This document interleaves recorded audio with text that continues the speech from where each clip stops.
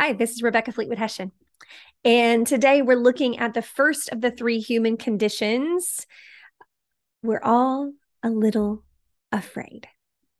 And I use the word fear because it's the most common term that we use. We say things like, I'm afraid this isn't going to work out. I'm afraid that I didn't hire the right person. I'm afraid because my kids are learning how to drive. We just use fear very commonly throughout our lives.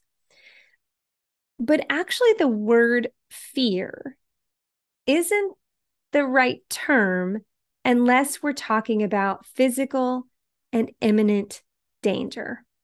If there's a tiger in the room or a tornado coming, you should be afraid. You should not only be afraid, it's that fear that puts us into action. This is where we get that fight or flight response.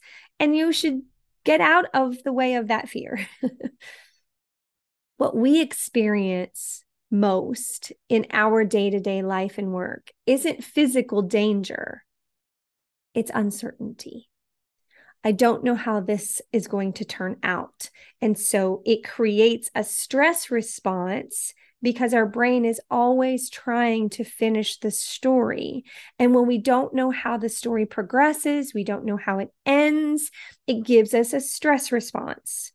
And that stress response could lead us to feeling like we're in fight or flight mode, like we have to immediately take action. But that's not always the case. Sometimes we just need the space to process the uncertainty that we're in. But because our brain really wants to know what happens next, it is continually creating a hypothesis, which is why you can read the words on that screen, even though they're not complete, because our brain is always trying to fill in the gaps of uncertainty.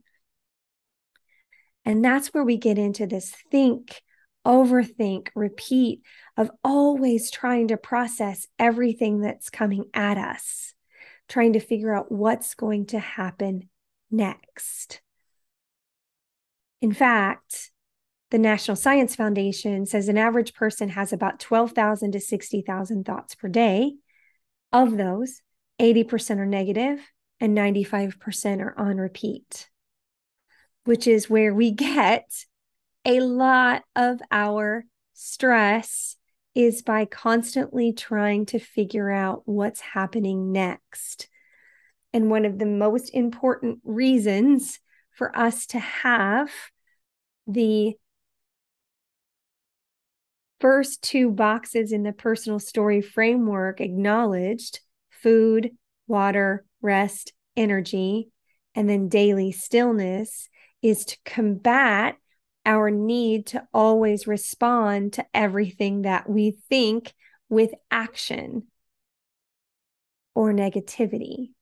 We can choose to believe that things are going to turn out far better than we can even plan for or think about, and assume that things are working out for our good and not feeling like we need to respond to every single stimulus that we receive. We have a very strong bias, as we've talked about previously, for control. And that strong bias for control, measure, optimize. Remember the business approach. When we treat our human bodies with that business approach, we get striving. And striving said, I got to fix everything. I'm in control of everything. And that makes me uncomfortable. And that makes me tired. And that makes me, ugh. Instead, we don't always need to respond to everything. Sometimes we need a snack and a nap and let things to work itself out, or let others to work things out for themselves. Fear isn't a tiger chasing you. It's the blank space of uncertainty waiting for you to choose. Is this catastrophic doom, or am I going to choose courageous optimism? And sometimes the courageous optimism comes in that space of stillness. So there are two factors in that space of uncertainty. The first one is what I have labeled for myself is the little bitch in my head. She's my inner critic. Whew. Here's the thing about our inner critic. They're a lifer. They're never going away. Our inner critic is designed to keep us safe. But again, most of the situations that we're in are not tigers and tornadoes or physical danger. They're just uncertainty. And because of our strong bias for control, we think we're supposed to do something with or not do something at all with what's happening around us. And so this inner critic, excuse me, this inner critic can want us to stop when there's uncertainty and say things like, you're not going to do that, are you? I don't think they're going to like it. Remember when we tried this thing last time and things didn't work out? Our inner critic has a hard drive that can be plugged in immediately that reminds us of every dumb thing we've ever said or done or experienced. And the inner critic is like, just keep everything the same. It's better if we don't do things differently. Our inner critic believes that same equals safe. But that's not actually true. This idea of same equals safe is the same reason that people will stay in abusive relationships. Because the uncertainty of change, even if it means to be in a place that is more safe, is more threatening than staying in a place that isn't. And so I have a strategy for my inner critic, the little bitch in my head. I say, look, girl, you can get in the passenger seat with a seatbelt and a snack, but you don't get to drive. And I've built a personal relationship with this little bitch in my head, this inner critic. You can call yours whatever you want.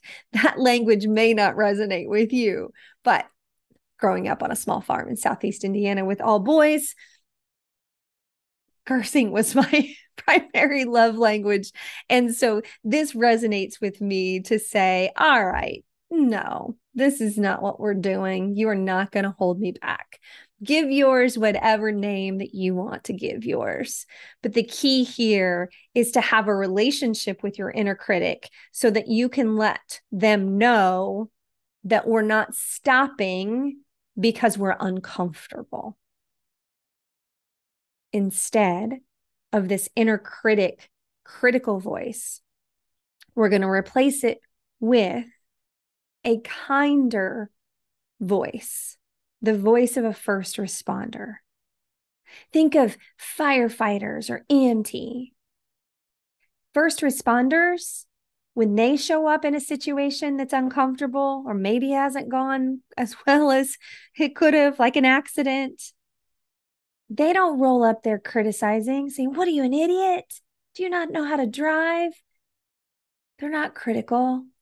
They're not mean like that inner critic can sometimes be.